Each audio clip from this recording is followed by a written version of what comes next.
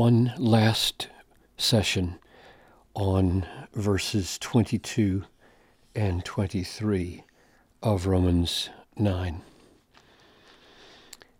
And what I want to do is read to you and show you a section from the work of Jonathan Edwards called On the Decrees. It's part of his Miscellanies. And it's Edwards' effort to come to terms with this argument right here. This is Paul's final effort to answer the question, why does God find fault if no one can resist his will? In other words, if people's hardness is ultimately governed by God, then to find fault with that hardness to many people seems unjust or wrong. And Paul's answer here goes like this. If God, because he desired to show his wrath and to make known his power, has endured with much patience vessels of wrath prepared for destruction,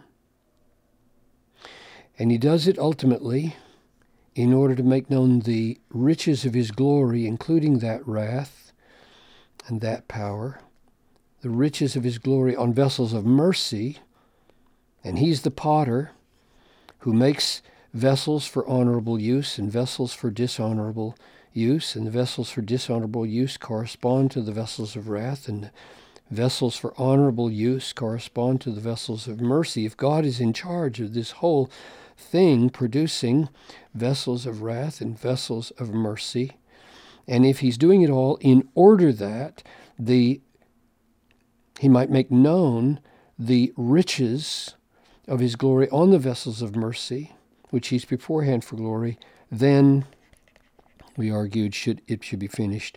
No legitimate objection can be raised.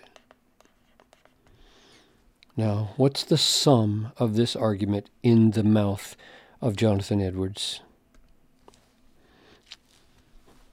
Here's Edwards' words.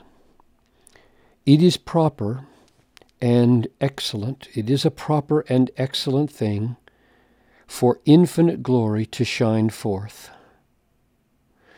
And for the same reason, it is proper that the shining forth of God's glory should be complete. That is, that all parts of his glory should shine forth, like wrath and power we saw back in verse 22. That every beauty should be proportionably effulgent or radiant. That the beholder may have a proper notion of God.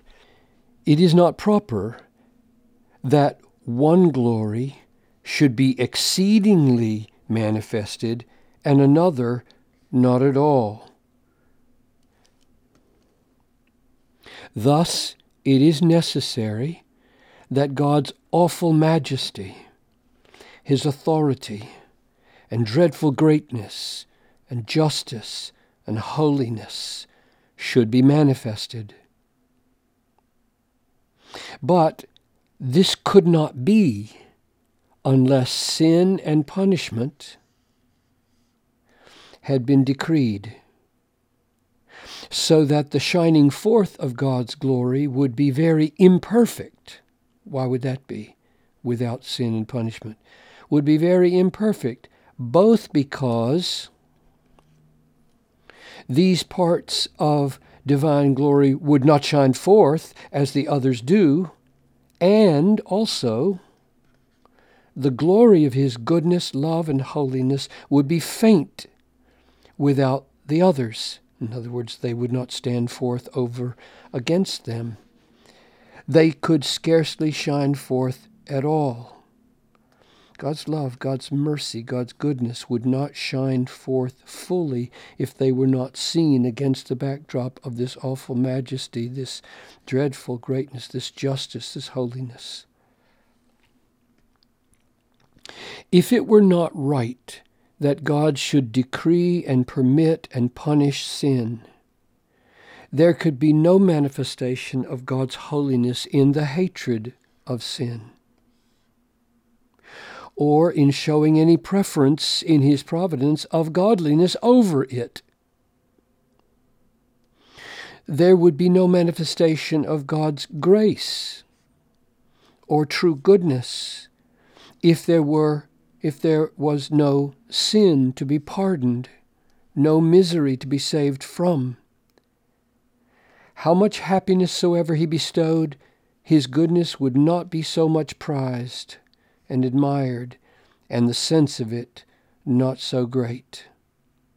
In other words, our sense of God's pardon and his goodness would not be as great, no matter how much happiness he imparted, unless we saw our pardon, our goodness, his mercy over against sin and justice.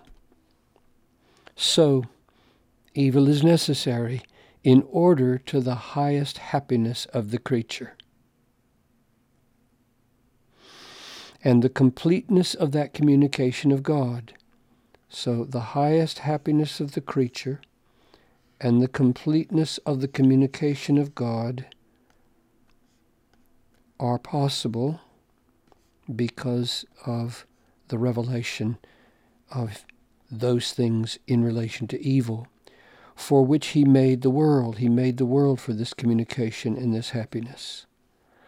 Because the creature's happiness consists in the knowledge of God and the sense of his love.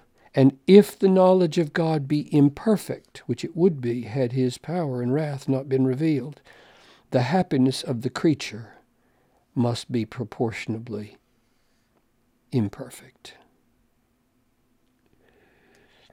So I believe profoundly, and have for a long time, this is a vision of God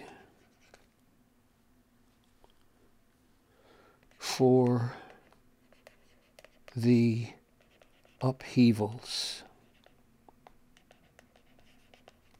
of our time.